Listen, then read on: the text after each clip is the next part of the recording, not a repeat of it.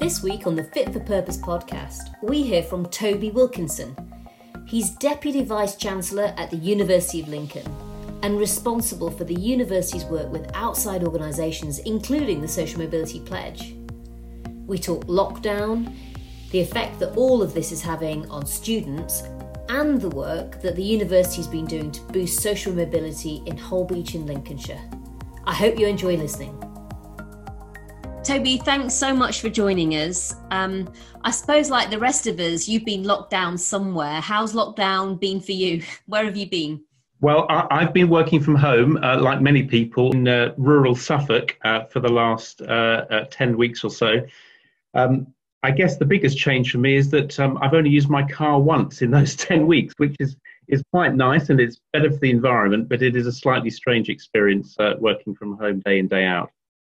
And I suppose it must have been a bit of a challenge for the University of Lincoln to, without an awful lot of notice, suddenly have to rework how it delivered all of its education. Was that a hard thing to suddenly have to get to grips with? It was certainly a huge effort by a large number of people. I think the University of Lincoln actually is pretty agile in general, quite good at sort of turning on a sixpence. And we did have and have had for some time quite an effective digital education department within the university. So with their support, we were actually able to put all of our teaching online within 24 hours, which, as I say, it was a massive effort by a lot of colleagues, but we did it very quickly and actually pretty smoothly. It certainly represented a big challenge and a big change to the way we do things, but we were able to do it quite quickly. And I think a lot of organisations and teams have almost surprised themselves, haven't they, about how they managed to get certain tasks done and things changed, which actually in any other time, if you'd sat down and said, right, you need to do X, Y, and Z, the attitude or the kind of assumption would have been it would have been taking a lot longer. But I think people did really just get on with things, didn't they? I think that's absolutely right. And I think if we're going to take some positives from this very difficult period, it is that actually with modern technology, we can do an awful lot of things and we don't necessarily need to travel around quite as much to get things done. And so I'm sure that the world of work will change permanently to more remote working. And actually, part of what we need to do as a university is to enable our students to feel comfortable and familiar with that new sort of hybrid form of working, partly digital, partly face-to-face, because undoubtedly that is the way that the labour market is going to be structured going forward. And I suppose for the university looking ahead for the autumn term, that's also how you're going to be delivering the courses that you are planning to do in this hybrid fashion. I mean, very much so. The message that we're receiving loud and clear from our students, prospective students as well as returning students, is that they're really keen to have some face-to-face teaching, as are we very keen to provide that. That obviously has to be done in a socially distanced manner and with all the necessary health and hygiene regulations in place. But we are reconfiguring the teaching day and the teaching week and the campus to make sure that all of our students, if the government regulations allow, will have face-to-face experience alongside their digital teaching, because I think that blended approach is really important. And how have the students found lockdown? I mean, how, presumably as the university, you've also had to do a lot of work to support students through this period, which has been difficult for a lot of people. We have, and I think one of our biggest concerns really as a university and as a higher education sector is the differential impact that lockdown has had on different groups of students. If you happen to have broadband at home and somewhere quiet to work, then in a sense, digital teaching and learning has been an adjustment, but it's not been too difficult. If you're in very different circumstances, then it can be quite a challenge to engage digitally. We certainly provided a lot of students at the start of lockdown with IT equipment, with laptops and headphones and other sorts of equipment to enable them to carry on digital teaching and learning during the lockdown period. But we're very conscious of the fact that many of our students come from rural areas, for example, which don't have good broadband connections. So I think, going forward as a sector, we really need to be alert to supporting all groups of students, particularly if we're going to have this hybrid model of teaching, to ensure that no group is disadvantaged. I think it really has meant that this concept of the digital divide becomes a lot more important, because if you're going to have more of our services, whether it's education or anything else, delivered through the internet and online, then actually people who find it harder to go online, whether they've not got the resources or for other reasons they've not got the environment in which they can do it easily, that then becomes a real problem that I think, if we're going to have a resilient education system or an economy, we're going to have to obviously get to grips with over the coming months. I completely agree. And in a part of the country like Lincolnshire, which not only has pockets of significant deprivation, but also large swathes of the county without good broadband, actually without a decent mobile phone connection in some parts of Lincolnshire, that digital divide is very apparent. And I think as a nation, you're absolutely right. If we're going to move forward into a new world, we have to ensure that everybody has access to high-speed broadband. Now, one of the things that the University of Lincoln, I think, has really worked on that's been particularly interesting for us on the Social Mobility Pledge is the work that you've been doing on the Holbeach campus and with the National Centre for Food Manufacturing. Toby, can you tell us a little bit about where all of that Holbeach focus began, and then, in a sense, how it evolved over the years to suddenly end up being this much bigger strategy, in a sense, that came out of that? Yes, absolutely. So, Holbeach, for those who don't know, it is a small town in the south of Lincolnshire, in the Fens, close to the border with Norfolk, and it's very much at the centre of the UK's food manufacturing industry. A large amount of growing takes place there, but also a large amount of food manufacturing.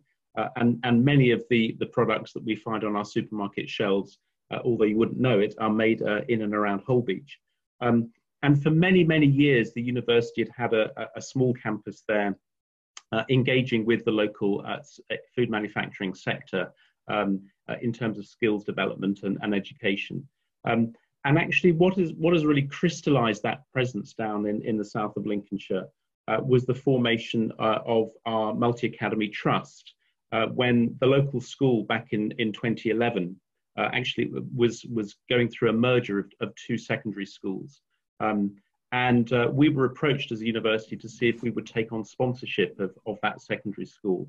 And because the site of the school was slap bang next to our National Centre for Food Manufacturing, we thought actually this would make a lot of sense to see what synergies we could find between the university level provision and the secondary education in the area. And over the years since 2011, that trust has expanded to 5 schools now, spanning everything from primary through to secondary, and now with our campus, tertiary opportunities, apprenticeships. And what we've really created down in Holbeach is an entire educational ecosystem where children and young people, from the first time that they enter full-time education, can see a pathway through from primary to secondary into university level education, into jobs with local industries. We work really closely with, as I say, with the local food manufacturing sector, not only at university, but also to bring their contacts into the schools to help with apprenticeships, with the vocational provision at the academies as well. So it's been a fantastic experience for us in how we really put Holbeach on the map in terms of the food sector, but as I've said, create those pathways, those opportunities for young people so that they can see a way all the way through into highly skilled, highly paid employment. Do you feel that the employers, almost the supply chain bit of the ecosystem, that they've responded to this and actually more strategically looked at how they can locate higher skilled jobs there because you've really developed this national centre? I think they've responded magnificently. So, for example, 2 of the really big players in the sector, one food manufacturer and one food retailer, have members on the governing body of the trust. So they're very involved in the strategy for the academy schools. They also sit on an advisory body for the National Centre for Food Manufacturing. And one of the critical things that I guess as a university we can bring to the table is our expertise in robotics, in automation, and in sort of 21st century digitalization of industry. And that's something that is very appealing to the food manufacturers because they can see how that will help their industry in the future.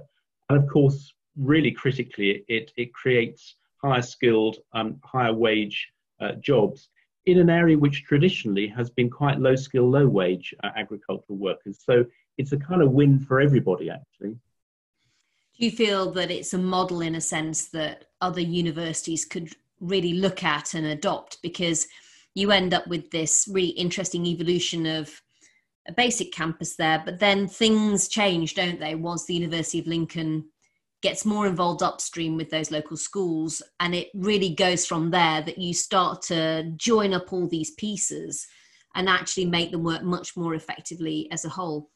Yeah, I would really hope it's something that other universities can look at in their localities, and obviously the industry sectors will differ in different parts of the country. But I think universities do have this extraordinary convening power. They are anchor institutions in many of their communities.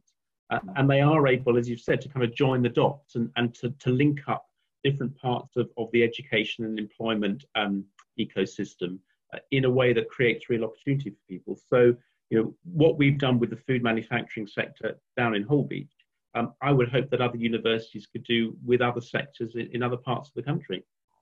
I think it's really exciting, and I think it's obviously brought in opportunities to an area that in the past might have struggled to get them. So it's clearly making a real difference. Yeah, and if I can just give you one example of that, Justine. I mean, it's when the University Academy Holbeach, the first of the secondary schools, joined our trust in 2011. That year, only one young person from that school went to university. Last year, 34 young people from that school went to university. And this year, we've got 54 university applicants from year 13. So just in a 10-year period, the involvement of the university in raising aspirations and opportunities for young people has had a demonstrable effect in a part of the country which has traditionally had very low participation rates post-16. So do you think staying in education now and getting into higher education has steadily become the norm in a place like Holbeach, instead of being something that a few children and young people did, but actually most wouldn't? It's certainly become part of people's, they're much more familiar with it as an option for them. So because the university is heavily involved with the schools, that whole concept of higher education is brought to the attention of children and young people and their families from a much earlier stage. And because we share our facilities on the university campus with our secondary school next door, it means that, again, those young people have the opportunity to access facilities which they would never normally get in the school environment. And it just creates that buzz of what higher education can open up. And so it becomes a much more normal part of the conversation, I think, for families in that area. And I suppose in a way it also gets over one of the challenges that maybe some students feel even when they're going to university, is that they're not sure what next. Whereas for many of these young people, what they can see is this wider world of work and potentially a career in a local industry that means they've got quite a good sense actually of the opportunities that lie beyond then maybe going to the University of Lincoln or any other university to study for a degree. Absolutely. It is absolutely about creating those visible pathways so that a young person at the age of 16, instead of leaving school and getting a low-paid job, can see that if they stay on and they progress through into university, they can see that they can still get a job in their local area where they may wish to stay for family and other reasons, but it will be a much better paid job with better prospects. And this is not just a a theoretical concept. They can see their peers who have gone before them, who've done exactly that, who've been those trailblazers. So those really powerful role models, I think, is also really important. It all joins up. And I guess for you, Toby, obviously you've built a career that's ended up leading you into academia and becoming Deputy VC of the University of Lincoln. Just tell us a little bit about how your journey went and whether that was the direction that you'd originally planned, or did it evolve in its own way as well? Yes, it was not a planned career, really. It's been a rather kind of circuitous route to where I've ended up. And I mean, interestingly, I was the first member of my family to go to university, certainly at the age of 18. My mother had been as a mature student, actually, while I was still at school. But my father had left school at 16, so yeah, it was a bit of a step into the unknown for me. And I found actually that I rather enjoyed study at higher education level, and so stayed on and did postgraduate work and then stayed on subsequently. And after that, my career has sort of gone in all sorts of interesting directions, always within an educational setting.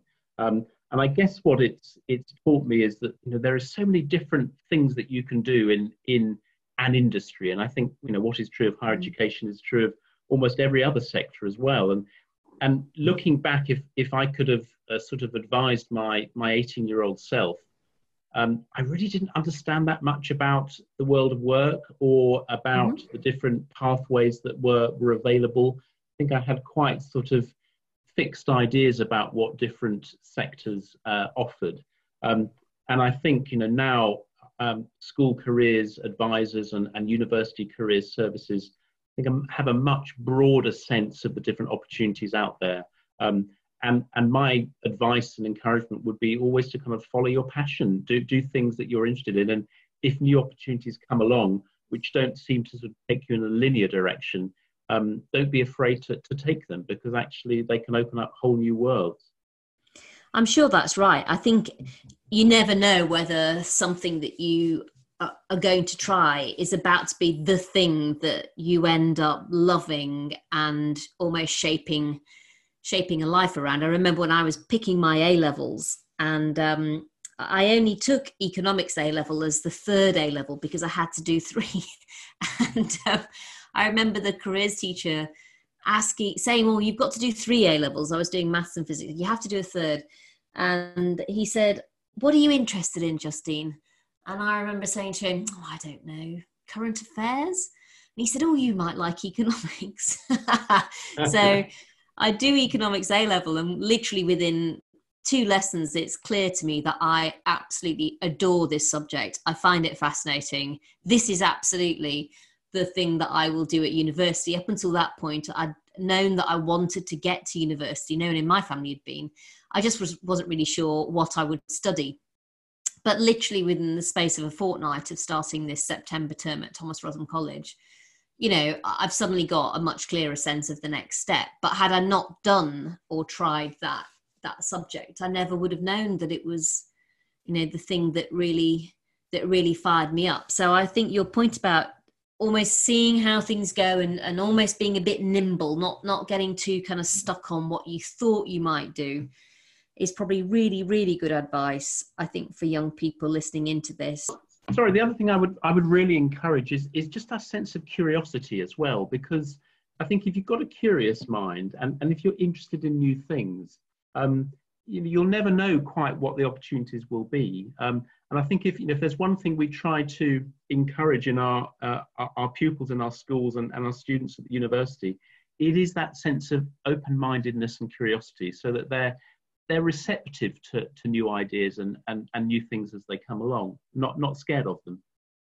Do you think for young people looking at different career paths, I mean, obviously a lot of them probably wouldn't think particularly about a career path within academia.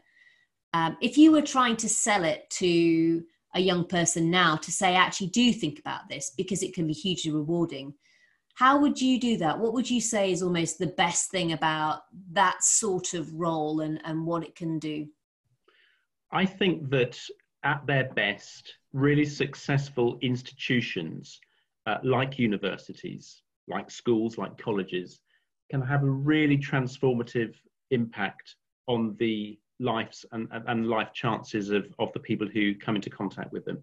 It's a kind of magnifier effect, if you like, a multiplier effect. So, an institution that supports hundreds or thousands of people to achieve their potential can have such a dramatic impact on its local community and on communities, far beyond its walls.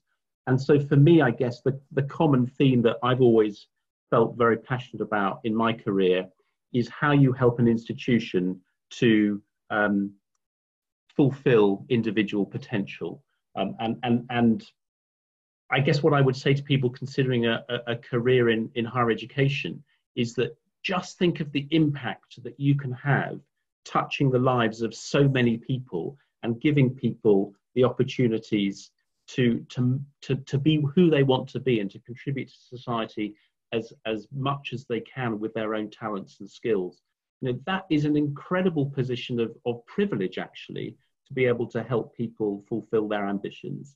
And it can have such a transformative effect. And if you look at a place like Lincoln, the impact that the university has had in the city on the wider cultural, economic, social success of that community over the last 20 years has been completely transformational. And what more fulfilling thing to do with your life than to work in an institution that can have that kind of positive impact? I do think it's striking in a sense. So I strongly agree with you.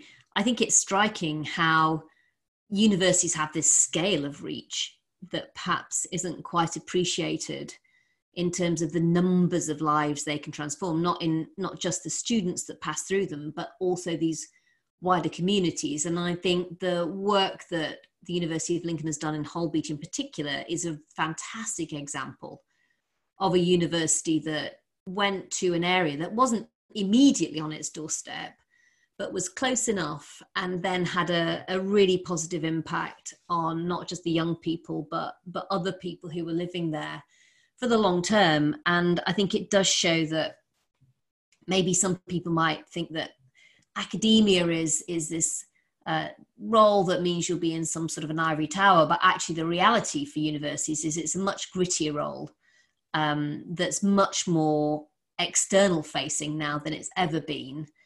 And as you say, Toby, can really have a transformative impact for young people. Right. I certainly know how much university transformed my life. I think I went to Southampton University and, came out of it really a very different and more rounded, more grown up person than the one that went in. But I'd had chance to meet so many different people that I hadn't really met before, and in a very different part of the country to the one that I'd grown up in, which was not a million miles away from Lincoln, which was Rotherham in Yorkshire. So it is that kind of experience that can really shift a young person's attitudes and aspirations. And certainly I had a very different sense of what was possible in my life after I'd come out of university than perhaps the person that went in. So yeah, I think you've hit the nail on the head, Toby. I think thank you so much for joining us on this Fit for Purpose podcast today. I think it's been a real pleasure. Thank you.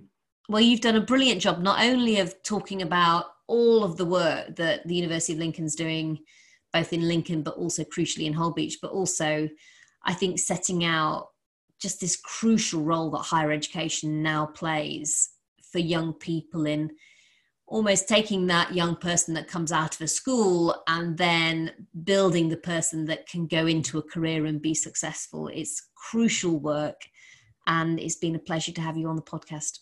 Thanks very much indeed, Justine. It's been lovely to talk to you. If you've enjoyed this podcast, then subscribe to the series or share it with a friend. See you next time.